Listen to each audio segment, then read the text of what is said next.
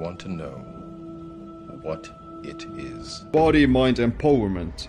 Get stronger, faster, smarter, quicker, friendlier, more helpful, more driven. Everything the body needs. Control your mind.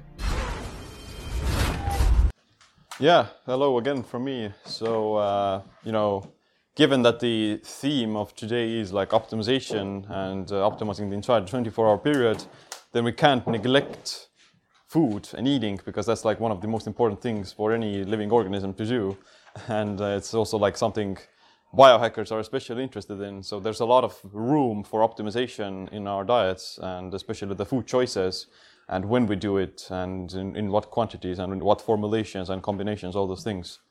So, if you were to try to define what is optimal nutrition, then you might have heard from many different people, like don't eat meat, don't eat vegetables, don't eat gluten, or whatever it is. Those are very vague terms and very vague definitions of trying to define what is good to eat.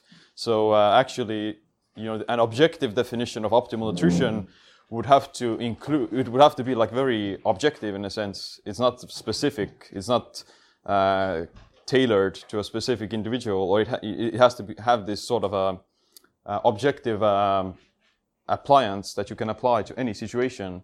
And the term that I like to use for optimal nutrition is eating the right things in the right amounts at the right time. So this definition covers all of those things objectively, and you can change it all the time depending on the situation. Like you can change the nutrients, you can change the amounts, and you can change when do you consume them. And all those things differ between people. What's their metabolic status? What's their nutrient requirements, etc. So we're not, one diet isn't the best thing for another person, because we have different metabolisms and different conditions. So the goal of my, this lecture is to kind of give you these principles and guidelines about how do you find these right things, the right amounts, and what's the right time for eating.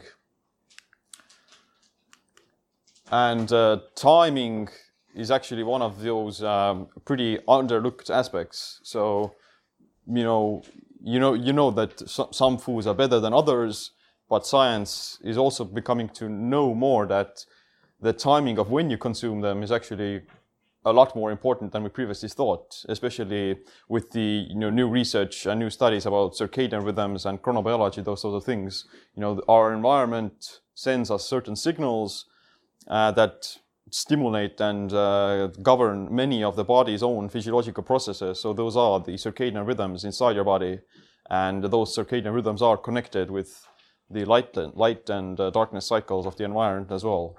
So the timing is actually one of the essential components to optimal nutrition and diet. So I'm not going to be talking a lot about the circadian rhythms, but this is a good overview of the basics. So first of all, circadian rhythms are these biological day and night cycles, both inside yourself as well as the ones that are happening around you. Like the planet itself is a massive circadian rhythm, like day and night, the sun and the moon, wakefulness and sleep, eating and not eating, those sorts of things. Secondly, these rhythms are controlled not only by light, but also by food, movement, temperature, even like magnetic frequencies and those sort of things. They all affect how these circadian patterns affect your physiology. And third, misalignment from these rhythms is very much associated with things like diabetes, obesity, depression, neurodegeneration, just chronic fatigue, being tired, insomnia, and it deranges your body because you're out of sync with the natural rhythms that you're supposed to be following. And on the opposite hand, being aligned with these rhythms is going to just make it that much easier for you to stay healthy and also be more productive and be more happier. Fourth, sleeping is pretty important for keeping yourself aligned with the circadian rhythms, because the sleep is the recovery process where your body is repairing itself from the daily activities, and especially physical activities, and even like thinking and memory or attention. And lastly, one of the easiest or one of the core principles of these circadian rhythms or the alignment of them is to try to get more sunlight during the daytime, and when it's dark outside, avoid as much light as possible, because the light is a very powerful stimulator of these rhythms, and if you're shooting artificial light into your eyes in the evening, then you're not really telling your brain that it's time to sleep. You're telling it the opposite, that it's time to be awake, and this is causing like this misalignment and disruptions of these rhythms, which then leads to a lot of health problems. So what is seen happening now to me metabolically? Because I was doing all the summit work last night, didn't stop. Well, metabolically, like sleep, let's say poor sleep, is going to make your body less able to metabolize carbohydrates and glucose, so to say. So you're pre-diabetic almost. Today, eating actually a low carb meal would be better. Makes more sense Yes. than going for carbohydrates. Now, when you haven't slept enough, have you ever craved for more sugar? Yeah. Isn't it? So it's kind of it's a worse situation, because you're like psychologically you want more of this junk food, but physiologically your body is the least capable of handling it, and it's going to be more damaging to you. So it's like a very vicious feedback. And if you actually stick into more like high fat, low carb kind of thing, you will have better steady energy and not. Yeah. You don't crash as easily if you take carbohydrates. Like it's just sweet right away. Exactly. Yeah. So what's why process exists? Like why our body craves then sugar in that situation? It's essentially like sleep deprivation is like a minor brain concussion. Your brain is experiencing like a concussion as if you were hit in the head, and it needs more energy to repair itself. And the main default main fuel source for the brain and most cells is glucose and sugar, because it's very easily metabolized and quickly like stored. But at the same time, your brain and brain can also run on different fuel sources like fats and ketones and lactic acid, that sort of things. So in that situation, providing the alternative would be a better solution, because you're satisfying the brain's energy demands without causing this sort of rise in blood sugar, and without damaging your healthy cells in the process. We crave fat instead. Why? Well, because it is like default setting in a sense, because glucose and carbs are much more easily stored as fat, because they're supposed to be following through the cycles. Like during the winter, you don't have like much carbs and sugar in the nature. You get those carbs and sugars during the fall and during the summertime, when you're supposed to like gather fat, and during the winter you're like hibernating basically, at least in like the aboriginal state. So what would your strategy be if you just have to work on a deadline and you're not like hardcore superhero like Sealand, who sleeps every night for 8 hours perfectly, but you actually have 2 hours of sleep? Like, what would you do the next day? Would you fast? Yeah. Would you eat? Fasting, or when would you eat? Would you do it breakfast or postpone it? Yeah. Then I was just asking for a friend. A friend is. I know a guy. Yeah. I would definitely incorporate some aspects of fasting, because although fasting is a physiological stressor, it's still easier for your body to stay in a fasted state, right? And it's going to mitigate some of the damage, because you're not putting stuff into your system, and you're allowing your body to repair itself in the fasted state and recover from the sleep deprivation. But at the same time, still having maybe some ketones like a bulletproof coffee or some MCT oil or those sorts of things, they will also give your brain this alternative fuel source, and are going to help you to overcome this energy crisis. So that's also like a good strategy, to have some fats, some healthy fats in your system, and kind of flood yourself with an alternative fuel source. But at the same time, I would also do maybe take a nap, do some polyphasic sleeping, that sort of thing. All right. Yeah, I'll see. That's a hint. And saunas and those sorts of things, they're also good for lower the stress. What's polyphasic sleeping?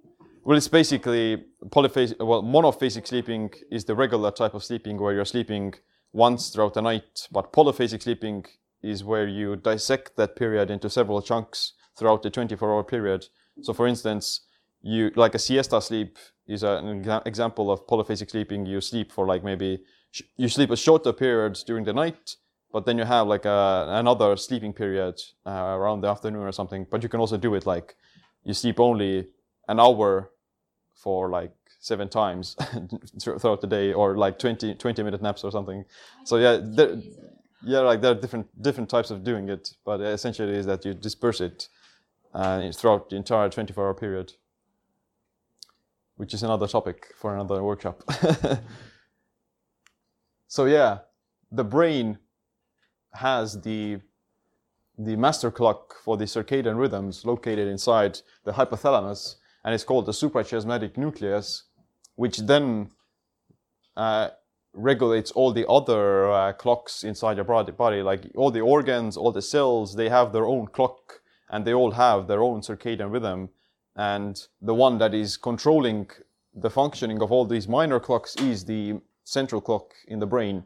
And that central clock is regulated by cues coming from the light, coming from food, and physical activity and temperatures, like I mentioned. And these clocks control all these sleep-wakefulness cycles, your cognitive functioning, your metabolism, and heart rate, blood pressure, blood sugar levels. Those things are very much linked to this. And actually, I want to start off with like the most important nutrient besides oxygen. That's probably sunlight, because without sunlight there wouldn't be like no life on Earth. And sunlight is only not important for vitamin D, which is like a very important master hormone, but it's also very critical for offsetting the proper circadian rhythm. And morning sunlight, especially, if it transmits through the eyes into the brain, then that's going to start the proper circadian rhythm, and your body is going to detect that, okay, it's the daytime, and therefore we have to kick things into gear. Rather than staying indoors most of the time, we should get a healthy dose of sunlight in the morning right after waking up, which could be considered like the first dose of nutrition. And secondly, like throughout the day, it's also pretty good to go outside frequently, as to keep yourself aligned with these rhythms. What do you think about those people who wake up super early, like 4 a.m. and then Jocko Willing, right? Because that also will mess up that. Right. There's like 2-3 hours before the sun Yeah. rises, right? There are some, let's say, chronotypes between people. Like some people are more morning people, some are later birds. So in reality, the difference is maybe like a few hours. But if people deviate from the kind of optimal circadian rhythm too much, then it's a sign of just being out of sync with the circadian rhythms. So there is no real person whose natural circadian rhythm would be to go to bed at 2 a.m. and wake up at 10 a.m. or vice versa, go to bed at like 7 p.m. and wake up at 2 a.m. Like they're just out of sync with the natural rhythms of the environment, which isn't a problem that in of itself, but it may lead to some problems eventually. Who knows? The difference is that although if some people would wake up at 4 a.m., they could still get plenty of sunlight in the morning. You don't have to wake up right with the sunrise, because these things changes throughout the seasons as well. Like in the winter months, you would get the first sunlight only in like 10 a.m., especially in Finland or something. So you're not going to sleep until 10 a.m. either. So you're still awake before the sunrise. But as the sun arises, then you should get to as much some of this exposure to the sunlight as much as possible. How do we find our right time to sleep? Right time to sleep. Well, I think you would you can entrain these circadian rhythms quite well, so to say. Everyone has their own unique rhythm, and the differences are based upon like your habits, a little bit of genetics, but not a lot. Mostly habits and mostly like the rhythms that you follow yourself. So yeah, you can you can try to see whether or not you're more of a morning person or you probably already know, are you a morning person or a later person? So you just adjust it a little bit there, but essentially you try to more gravitate towards this natural circadian rhythm of trying to move as close to the sun as possible. Because if you were to be like camping outside for a week, then you wouldn't naturally start to sleep according to the sun and wake up because there aren't no like social media or television keeping you up at night. So we're reaching the concept of time-restricted eating, which is very much linked to the circadian rhythms, and essentially what it means is the confining of your daily calories within a certain time frame and not having them like deliberately all the time. So there is some research showing that if you compare the standard eating patterns of most Westerners, which is like from the moment they wake up until the moment they go to bed, like 8 a.m. to 8 p.m.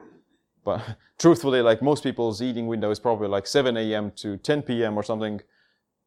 Then, and if you compare it to like some form of time-restricted eating, which is like from 8 a.m. to 2 p.m. and eating your food only within like 6 or 8 hours, then you can see that even though the calories and the food eaten is the same, the health outcomes are different. Like the people who eat in a time-restricted manner, their insulin is lower, they're more insulin sensitive, their blood pressure is lower, they have less oxidative stress, they have less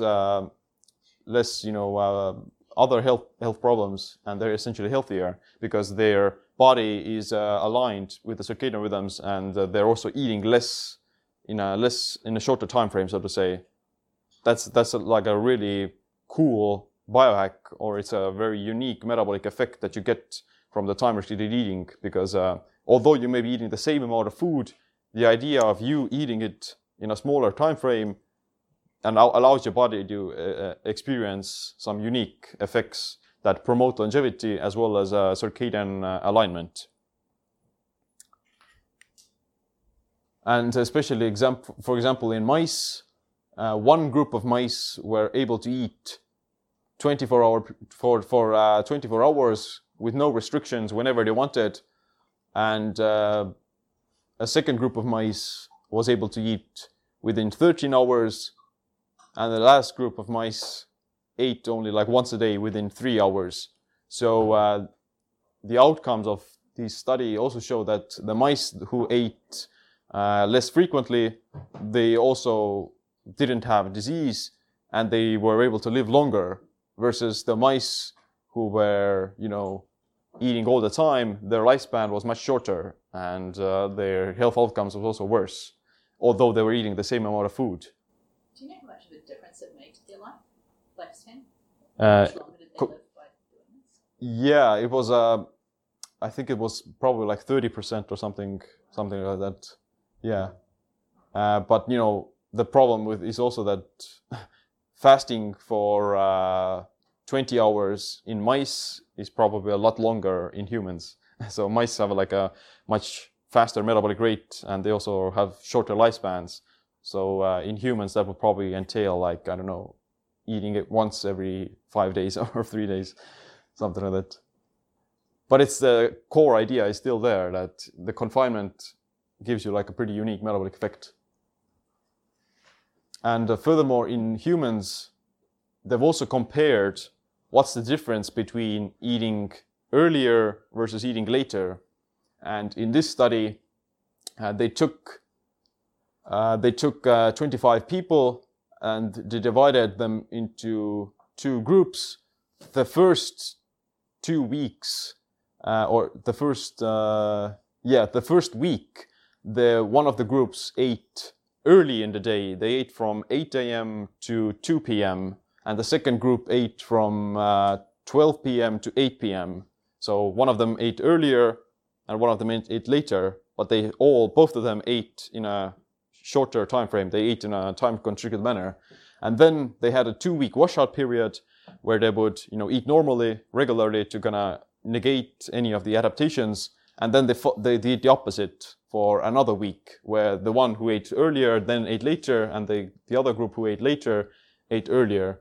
And eventually they found that there was no difference between eating earlier versus eating later, as long as the time in which they ate was shorter, so to say. When they were eating without no restrictions, then their blood glucose was higher and their other health markers were also worse because they weren't like fasting, they weren't eating in a time-constricted manner.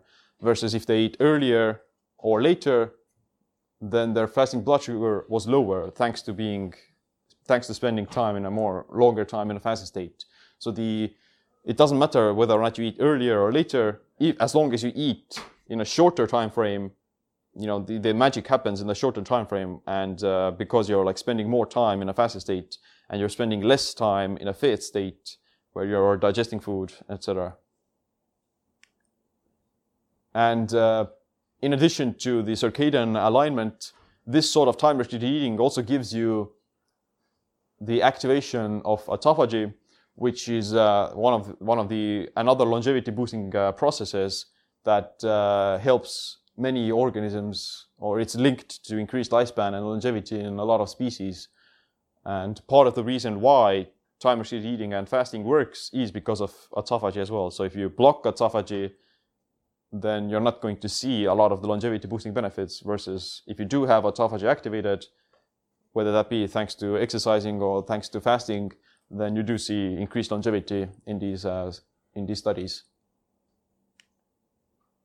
So the main idea essentially is that if you compare the standard 3 meals a day versus some aspects of time-restricted eating, then you're gaining a lot of unique metabolic benefits that you wouldn't otherwise get.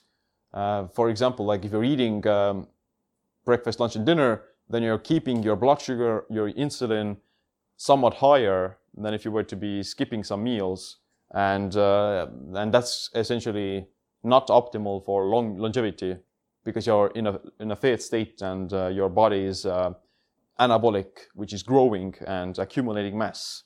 But if you were to just extend this period of fasting a little bit, for example, this is an example of 1 meal, then you're prolonging the period in which your body is activating its longevity pathways, such as autophagy, and you're also prolonging the periods in which you're staying in ketosis, which is like being in a fat-burning state. And just the act of skipping some meals or confining the eating window, even though you may be eating the same amount of calories within that time frame, you're still getting some unique benefits. So, calories in versus calories out is important, but it's not like it changes based upon, or it's depending on a lot of the circadian aspects as well, and the time-restricted manner. I have a question. Is it related also to certain maybe stages of life you are in? Like, for example, if you are like high-intensive worker, or right. You work out like extreme workouts, marathons, bodybuilding, stuff like that, would you then also advise that time-restricted diet? Yeah, definitely. Like there is no one size solution to every person. Like if a person is doing a lot of exercise, or if their energy requirements are very high, then of course they would need to eat more frequent as well.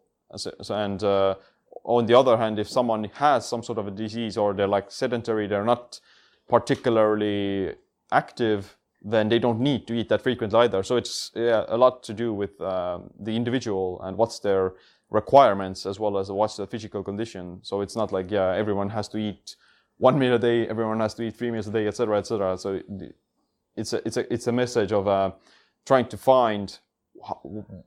figure out what's your optimal window for eating based upon your lifestyle and your physical requirements. Because something I'm trying to find, as I don't have too much knowledge around the diet, so what I'm trying to find is some kind of signal that we can listen to find that optimal spot. Yeah. For example, with sleeping, I heard that one of the best advice is just wake up when you're rested, sleep when you're tired, right? Yeah. That as simple as that, right? Whereas with food, a lot of times you feel a craving, so you would listen to that. You say, I want to eat food, that means my body needs it. But from what you're saying, that sometimes you need to go through that stage where you're restricting on purpose so you get used to it. So how to find that signal where you can actually judge my body really needs food versus no, actually doesn't eat? Yeah, that's a good question. So there's a big difference between physiological hunger and psychological hunger. So usually, some psychological hunger has to do with some cravings and being somewhat distracted by food. You're trying to escape a certain discomfort with food, and you're trying to maybe just give yourself a good time and entertainment. But physical hunger is more like real, like visceral type of hunger, where you're actually feeling that you need to eat something. Which should you wait to that? I would say that you would want to, experience some hunger at least some parts of the day. Like it shouldn't be like an immediate urge to start eating right away after you feel hungry. You should maybe wait a bit to see what happens, because these things they rise and fall quite frequently and very often throughout the day, and most of them has to do with a habitual conditioning as well. If you're used to eating at certain times, you're used to having snacks at certain times, then your body is also going to start expecting them at that time. So it's going to preemptively create this hunger. But if you recondition or you reprogram yourself, then those feelings or those cravings will also go away eventually, and you're going to, after a while, you're going to realize, okay, when do I actually need it, and what kind of require, or what's my goals even. Like if your goal is to lose weight, then it doesn't matter whether or not your body tells you that you should eat. It's going to, whether or not you're going to eat, it depends on your choice. Do you want to lose the weight or not? Yeah, my very simplistic thinking goes into the way that the more energy theoretically means I can use that energy to be productive in very simplistic terms. So I would, for example, want to optimize my diet for being productive. So if I would experiment with the fasting, I noticed that the distraction of being hungry was impacting too much my productivity to actually contribute. Yeah. In that case, like as you're getting used to these things, then you can use stuff like the fatty coffee or the MCT oil or something to give yourself this energy source without really eating something or without breaking the fast fully. So you're still experiencing some aspects of the fast, but you're getting the increased energy from the ketones and the fats to give your brain this energy that would satiate the cravings. So as you're getting used to it, that can be something to implement as a practice and as a habituation. And I would add one simple thing for everybody to remember, that my observation is that many times when we feel hungry, we should hydrate. Because those are also many times kind of same signaling pathways, and it's a good kind of reminder that every time you feel hungry, first hydrate and then see, do you still feel hungry? Yeah. Or go for a walk. That's also, I've seen, pretty effective. And in practice, I think skipping one meal a day is something that almost all people can do, and it's also very healthy and beneficial for the circadian rhythms. So the kind of Goldilocks zone, in my opinion, is the 16 and 8 type of fasting method, where you're just fasting for 16 hours and eating within 8 hours, instead of eating over the course of 12 or 13 hours, which the vast majority of people do. So you're confining it, and you're getting a lot of these unique benefits, such as autophagy and the other longevity genes. So for a lot of time, the popular advice was that to eat a lot of small meals right. throughout the day. So you think that's basically out of the window? Well, it's the idea of eating small, frequent meals depends on who's saying it. If it's a bodybuilder who says you need to eat very frequently in order to build more muscle, then it's true. More smaller, frequent meals will build more muscle because you're keeping your body in a more anabolic state. But most people don't want to be bodybuilders. The average person isn't interested in maximizing muscle growth. They're just interested in staying healthy and losing fat and that sort of things. So it's, in my opinion, it has just, gravitated, or it's migrated from the world of bodybuilding and fitness into the world of regular people. but it's not really that applicable for most people. But also like the idea that you need to like keep your metabolism running with these small meals is also false, because whether or not you eat 2 large meals or 6 small meals, you're still going to burn the same amount of calories for the digestion of those meals. So even if you're stoking the fire, so to say, very frequently, that's not going to burn more calories. You're just going to burn more calories per meal with the smaller meal, or with the larger meals, so to say. The amount of calories you burn per meal depends on the macronutrient ratios of that meal and like what's inside there, like whether that be proteins, carbs, or fats. So it's not linked to the frequency. It's linked to the macronutrient ratios. And if you have for breakfast just coffee or a drink, is it considered fasting or not? Yeah, that's fine. Like the coffees still don't break a fast. They actually stimulate some aspects of it, like they stimulate autophagy and ketosis and so on. Even with MCT oil in it? Yeah, to a certain extent, but it's like it's starting to go into like some blended state, but it's not like it's not the worst thing. What else can you have and stay fasting besides the coffee? Well, teas, all those herbal teas, as well as many adaptogens like chaga, reishi, mushrooms, those sort of things, and apple cider vinegar, for example. That's also like doesn't have like any significant calories, but anything things that would break a fast would be including some sugars or carbs or some proteins. Those would be like more the very stricter things that break a fast. So it's only tea or coffee? Yeah, that's like the safest bet, or water and mineral water, those sort of things. What's your advice to skip breakfast but not dinner? What about if we're going to do breakfast and lunch but not dinner? Yeah, like in this study that we mentioned, or where was it? Yeah, in this study they showed that this group skipped dinner and they ate breakfast and lunch, but in the next study that was showed that there was no difference between skipping breakfast or skipping dinner, as long as the timing or the time window was there. So the magic is, the most important part is the shorter eating window instead of when this is placed. But there are some nuances to it, which I'm going to add later. But yeah, basically it's not that important when you eat it, as long as it's in a shorter time frame. If I may, by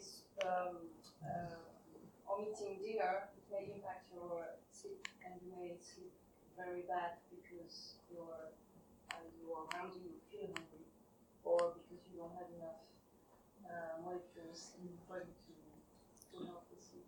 Right. Correct?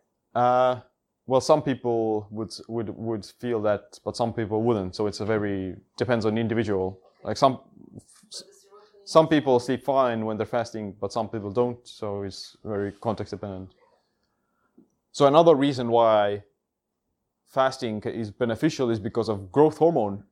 So, for example, usually when you're just going about your business, then your body does experience very small amounts of growth hormone throughout the day. So growth hormone is this hormone that helps to burn fat, and it also enhances bone density, and it has like anti-aging properties in a sense. And usually if you're eating frequently, then your body doesn't really do a lot of, it doesn't promote a lot of growth hormone compared to when you're fasting, then your body is actually releasing growth hormone much more frequently and at much larger doses. So, for example, a 24-hour fast in this study raised growth hormone by, up to, it's 7-fold or something like that. So the fasting aspect is a very potent stimulator of growth hormone, because you are in this very catabolic state, and your body actually tries to maintain its lean tissue, and it tries to, mobilize a lot of the fat and try to promote the retention of muscle mass. Is there any other way we can promote growth hormone besides fasting? Yeah, well, exercise does it as well, like especially like resistance exercise, not cardio. Like resistance muscle building exercises, those things will release growth hormone. And then there's like sleep as well, actually. a good night's sleep is because most of the growth hormone actually gets released in deep sleep. So 70% of it actually is released in deep sleep.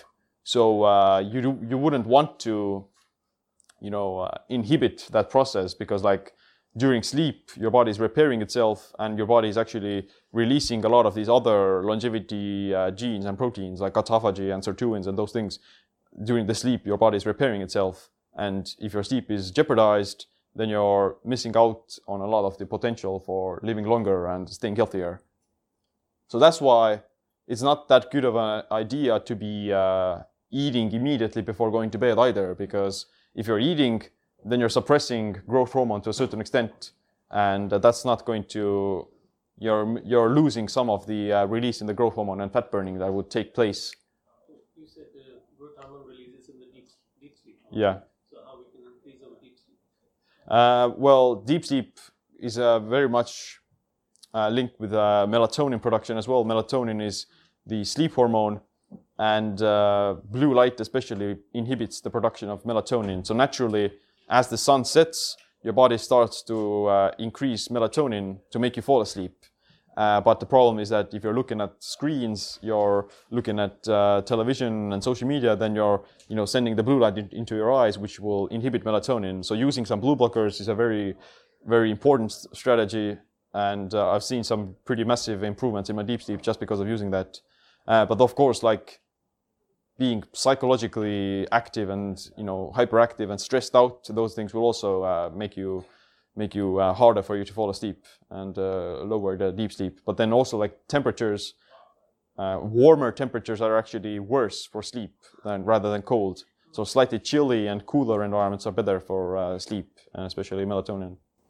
So you would use a blue blocker from the time the sun goes down, or at the time it's dark? Yeah, I usually use it maybe like, you probably have like one hour is probably like a good starting point at minimum where you should start burning them, but like 2 hours is also fine. Why is a lower temperature more conducive to better sleep? Well, it helps to promote melatonin, so to say. So when you're during sleep, your body has to repair itself, and in order for those repair processes to take place, it has to lower its metabolic rate as well. Because if your body is busy with the metabolism and if it has a higher metabolic rate, then it takes energy away from the repair processes, so to say. So there's the dichotomy between repair and growth. So if you're growing, you're being more active, then you can't repair that efficiently because your body prioritizes one or the other.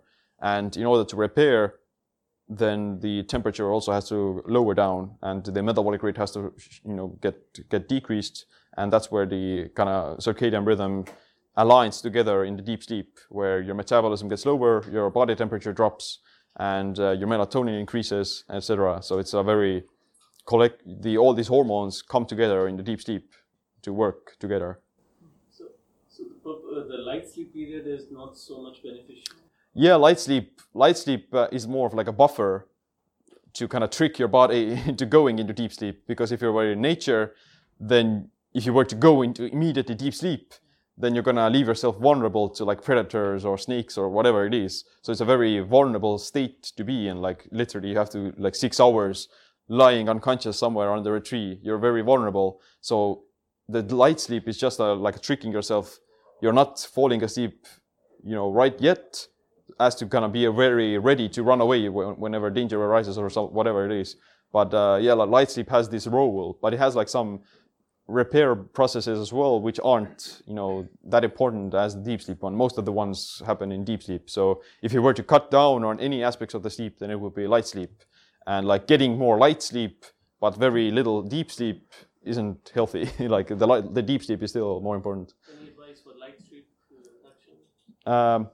Well, I think it's very much has to do with the fundamentals, like just the circadian optimization, getting in touch with the light cycles, and also going to bed and waking up at the same time consistently, because that's a very important cue, or a very important like the habituator of these rhythms. So if you're waking up at irregular times all the time, then your body never has the opportunity to adapt, and it's constantly just experiencing this stress. And I would add maybe one more source that I haven't mentioned of the growth hormone. There's an article I can send you by Rhonda Patrick, who Timo referenced before. And she writes quite in depth about sauna exposure, sauna bathing, and heat exposure. Yeah. And heat exposure seems to be also one of the sources that can spike up your growth hormone quite significantly. It's dose dependent. Yeah. And in the extreme doses where you bathe in sauna twice a day for 1 hour, which is quite extreme for most of us, you do get something up to like 16-fold increase on the growth hormone. So that's another way. Plus, it makes you sleep well after a sauna. So if you look at it, then the kind of optimal window for eating would be a little bit of like along the lines that you don't eat immediately before going to bed, and you have this short time frame where you stop eating, and vice versa. In the morning, you don't eat immediately after waking up, as to allow your body to kickstart the circadian rhythm as well, and you have this compressed eating window a little bit in some aspects. And this is my kind of hypothesis about what would be these optimal meal timings based upon these research that I've just shared with you. So if you were to sleep about 6 to 8 hours, then if that sleep were to be aligned with the circadian rhythms, then you would sleep somewhere between, you would go to bed somewhere between like 9 to 11 p.m. and you would wake up in the morning as the sun starts to rise around 5 to 7 a.m., somewhere around there. Like there are differences between people, but that's the kind of like the general gist of it. You know, maybe some people will wake up at 4 or some people will wake up at 8. Doesn't matter. Like that's kind of the general time window where you would want to wake up. And during the night, you would experience recovery, you would experience physical repair, and that's the time where melatonin is high. So this is the time where you don't want to eat. Don't eat at night. That's not a good idea. And in the morning, once the sun starts rising, then your body also starts to produce cortisol, which is the stress hormone that is supposed to wake you up and increase your alertness and give your body the energy to get out and start moving. So at that moment, it's not that suggestible to be eating either, because the stress hormone is high. So if you are stressed out and you're consuming calories, then your body is also more prone to storing those calories as fat, so to say. So stressed out people tend to carry more body fat, and it's harder for them to lose the fat as well, because the stress and the cortisol is making them retain the fat, and the body doesn't want to lose it. So in a stressed out state with high levels of cortisol, it's not advisable to be eating. So a few hours after waking up should be also spent for some fasting, as to kind of postpone or to allow the cortisol to do its job. Because cortisol, although it has some negative effects, it also has positive effects, like it makes you burn fat, it increases ketosis, it increases your mental alertness, etc. So if you're shutting the cortisol right away, shutting it down by eating, then you're also missing out on the circadian aspect, so to say. You want to experience this surge of cortisol in the morning, as to allow your circadian clocks to rev up for the rest of the day. Do you stack somehow the habit repeating? Like, for example, what I notice is that after exercise, I have this habit that I eat. So if I have a dinner, then I like to schedule exercise before dinner. Initially, it was because I believed that after exercise, you need protein, so you need get some energy for that. But do you stack like this habits with eating, with this cycle? Yeah, I do. Yeah, like I myself would also exercise before eating, so to say, because then after the exercise, my body would use the nutrients and the food much more better. Like the nutrient partitioning would be more effective. The foods that I would eat, they would be used for recovery and muscle growth rather than fat storage, so to say. So if I were to wake up after a long night's sleep, I haven't moved around at all, then there's no real reason for me to be eating food either, because my physical demands are much lower, versus after an exercise session, my physical demands and the amount of energy that I've burnt is also much higher. So it makes sense to be kind of compensating for it and recovering from that. Apparently, it depends if your objective is weight loss, then it's better to exercise fasted state. Right. So this is the dilemma. Yeah, well, it depends on... So morning is better for exercising in that case. Well, yeah, it can be that way, but it can be also that most people can, they can very safely exercise in a fasted state, but also if you're exercising in a fasted state all the time, then you're not really going to be able to make a lot of progress. Like your progress may be somewhat slower. So it is better if you're if you have some nutrients before the exercise as well, then your performance during the exercise would be better, and your body would also experience better like hypertrophy results from that, because it would experience less catabolism, muscle catabolism during the exercise, so to say. So you can even do it in a way that you eat your first meal, then you wait a few hours, then you exercise, and then you eat your second meal. So you're still getting the best of the both worlds. You're getting the fasting from the morning, you're getting the pre-workout nourishment, you're getting the exercise, a good exercise, and you're getting the post-workout recovery. So that's like a best of both worlds in this sense. But fasted workouts are also fine every once in a while, I think. But I think the problem some people may run into is that if they start to do the fasting and they start doing low carb and they start doing HIIT classes and those of these things, they may hit like burnout quite fast because their body isn't used to that yet. So I think it's better to like try to practice some precautionary measures rather than trying to go all out all the time. Can I ask about the burnout issue? Because I measure a lot the cortisols to my patients, and some of them have it really low, like low in the morning. Mm-hmm. And I have assumed that it's not very smart to skip breakfast in that state. Right. Have you found any? Well, if cortisol is low in the morning, then it's a sign of like circadian misalignment, and the body is just not producing its own cortisol. The way you would fix that would be to try to entrain the circadian rhythms, so to say. They would have to do like light therapy, in the morning, especially in Finland, like they would use like blue light devices in the face, or this human charger that goes into the ears. That sort of thing would reconfigure the circadian rhythms that would start to make them produce cortisol in the morning. And even like things like coffee in the morning would also raise the cortisol. So yeah, like because if they're feeling like semi-tired and fatigued without the cortisol, then things that would promote the cortisol would be good to rebuild that circadian rhythm. What do you think about drinking hydrogen water, and what else we can drink before exercise rather than eat? Like Trucy and also the molecular hydrogen. Well, it's the thing with antioxidants is that if you're consuming a lot of antioxidant all the time, then you're mitigating then you will like lower the oxidative stress on your body. Whether or not you need it depends on how much oxidative stress are you actually experiencing, so to say. If you have some sort of disease or sickness, or if you're coming from jet lag or some sleep deprivation, etc., or some infection, then it would make maybe sense to take some antioxidants or some molecular hydrogen to lower that oxidative stress. But if you are already healthy, your oxidative stress levels are low, then taking these antioxidants can actually be harmful because you're making your body more vulnerable to those things and you're weakening yourself. So even some studies show that antioxidant supplementation and a bunch of antioxidant foods after a workout negate the positive effects from the workout, because you need some of the inflammation and you need the small amount of stress for your body to adapt and get used to it. But if you're blocking that signal with the antioxidants, and whether that be molecular hydrogen or whatever, then you're not really progressing, and you're making your body weaker because it's shutting off that positive signal. So some inflammation and some stress are good, especially if it's coming from exercise, but you don't wanna have it chronically elevated.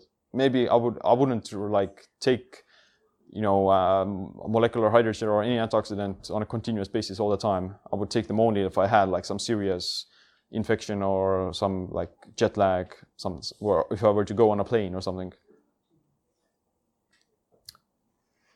The cortisol rises in the morning, so that's like a perfect opportunity to also prolong the fast state a little bit. So you've been fasting during the sleep, and the first few hours after waking up should also be spent fasting for the cortisol and the circadian rhythm benefit.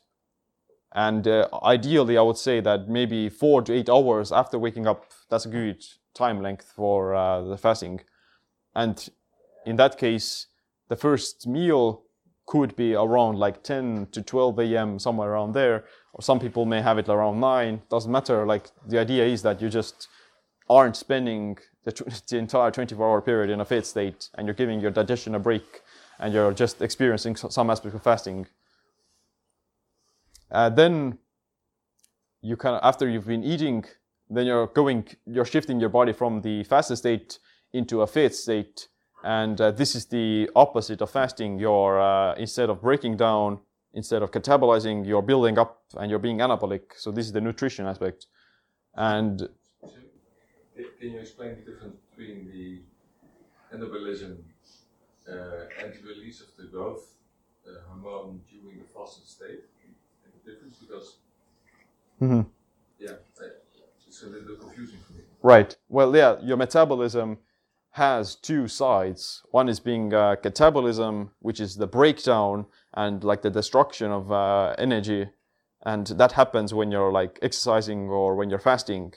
And the opposite to that is anabolism, which is the growth and the buildup of energy, and that happens when you're eating. But you just explained that you have those spikes when you are fasting of the growth hormone. Right. Well, growth hormone is like a misleading name because growth hormone isn't a hormone that makes you grow. Growth hormone is just a name because it's very high in children as they're growing up. But the role of growth hormone or the mechanism of growth hormone isn't growth. It's actually just the protection of muscle mass and fat burning. So it's actually like a catabolic hormone, but the name is somewhat misleading, so to say. So growth hormone raises during exercise and fasting and sleep when you're being catabolic, but it's not going to make you build new tissue. It can stimulate it once you start eating again, but it's not happening while you are, concurrently fasting. I mean, one theoretical explanation I've heard on this topic is that as you are fasting longer and longer, the muscle is not the first thing you want to break down, right? It's the fat stores, and you want to protect your heart and your muscles to survive. So the spike in growth hormone, which protects those muscle tissues at that time, makes sense. Yeah. So, once you start eating, you're in the anabolism, and ideally, I think the daily eating window would be somewhere around like 4 to 8 hours or 4 to 10 hours, something like that. The most important part would be to just not spend more time in a fed state compared to the fasted one. So you wouldn't want to be eating over the course of 14 hours and fast only 10 hours, because in that case you're not really gaining the benefits of autophagy, or you're not gaining the benefits of sirtuins and these other longevity proteins, so to say. So in general, it would be better to spend less time in a fed state rather than in a fed one. And ideally, that would be like, if 24 hours in a day, if you fast for 12 hours and you eat over the course of 12 hours as well, then that's like 50-50. I think that's not a real significant situation where you would gain these benefits. So you would have to be gravitating more towards spending more time in a fasted state. And ideally, that would be like maybe, at a minimum, I think it would be like eating within 10 hours and fasting like 14 hours. That would be like the minimum. But optimally, you would be, confining it a little bit more and eating only maybe within 8 hours. That's like the golden standard. And instead of having 3 meals, just have 2 meals. I've heard, and for the benefit of the women in the room, that is it true that women need a longer feasting state, or they benefit more from that or less? Or I would say that women should fast a bit less, so to say, because their body is, let's say, less robust for handling fasting, because like they're supposed to carry offspring, etc. So they're more vulnerable to these sort of nutritional stressors. But they also experience, the research shows that women experience more ghrelin, which is the hunger hormone. So they're just physically also more, they feel more discomfort while fasting because they get hungrier. So there are some gender differences. And I would say that for women, they can maybe break the fast a few hours earlier or something, but they can still fast. They don't just have to fast that long. It's 2 hours. The feasting window is typically 2 hours longer? Maybe 2 hours is a good time frame. Is that valid only before menopause? Menopause, because you don't have to carry offspring. Right. Not sure. I haven't looked into that, but would make sense. In that. So that we can't use that excuse anymore after menopause. Yeah. Well, but the problem is also that as you get older, then you can't fast that long either, because your it's harder for you to build muscle as you get older and maintain it. So older people, they should also fast less because they need to feed more and maintain muscle tissue. For men also. Men also, yeah. And lastly, then there's like after the sunset as the sun starts to set, then you should also start to stop eating. And ideally, you would want to maybe avoid eating at least like 2 to 4 hours before going to bed. So that's going to give you like a pretty good zone where you're getting quite a substantial amount of fasting every day, but you're still getting the nutrients. What's your view on the snacks, like the continuous snacks, like protein bars, fruits? Well, those things, like I said, some bodybuilders would prefer those, but most people, they don't need to do it. And I think they wouldn't want to do it either if they were to understand some of the concepts. So yeah, snacking can be useful for hunger, but at the same time, hunger can be good in small amounts and is useful. So like snacking in general is going to just keep you in this very fit state all the time, and it's never going to allow you to dip into like the fastest state where all the like magic happens. It depends on your goals. Like if you don't care about these things, then go ahead. But yeah, like that's like just the circadian rhythms, they would work even though you wouldn't do it. Because I read somewhere that all those benefits of fasting, they also only trigger after the certain threshold, right? So it's almost like, in this case, you're talking about shorter window, but I read something. This is not even that linked to like the benefits of fasting that you get from 5 days of fasting. This is the idea of daily circadian alignment, so to say. This is even if you don't get like these massive autophagy boosting benefits from this 1 day fast, you would still get the circadian benefits. You would still align your bodies with the circadian cues of the environment, so to say. So it's a different thing slightly, but you would get a bit of the smaller benefits from the autophagy still, although it's like within 1 day. I remember reading about taking a spoon of honey before going to bed.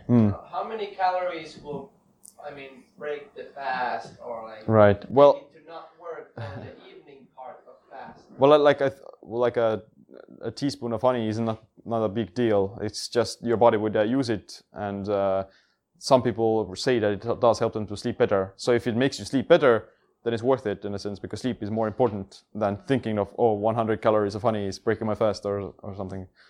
Oh, so it's not a. I think it's not a big. It's not a big deal, yeah, and your body would go back into a fast state quite fast. Okay, good. All right.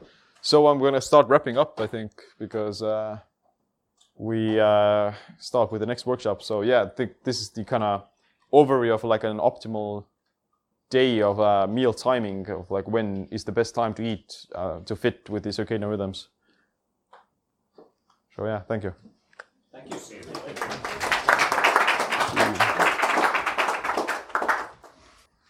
That was wealth of knowledge. Thank you very much. You're welcome. Alright, that's it for this episode of the Body Mind Empowerment Podcast. If you want to support us, then I would greatly appreciate it if you could leave us a review on iTunes and the other social media platforms. You can now order my new book, Metabolic Autophagy, that covers a lot of the same topics that we talked in here. It's a collection of certain lifestyle habits and practices that prioritize longevity as well as performance. To support this podcast, you can also become a Patreon and get exclusive video lectures from my biohacking bootcamp that covers circadian rhythms, intermittent fasting, autophagy, resistance training, biofeedback, and many more. But other than that, my name is Siim. Stay tuned for the next episode. Stay empowered.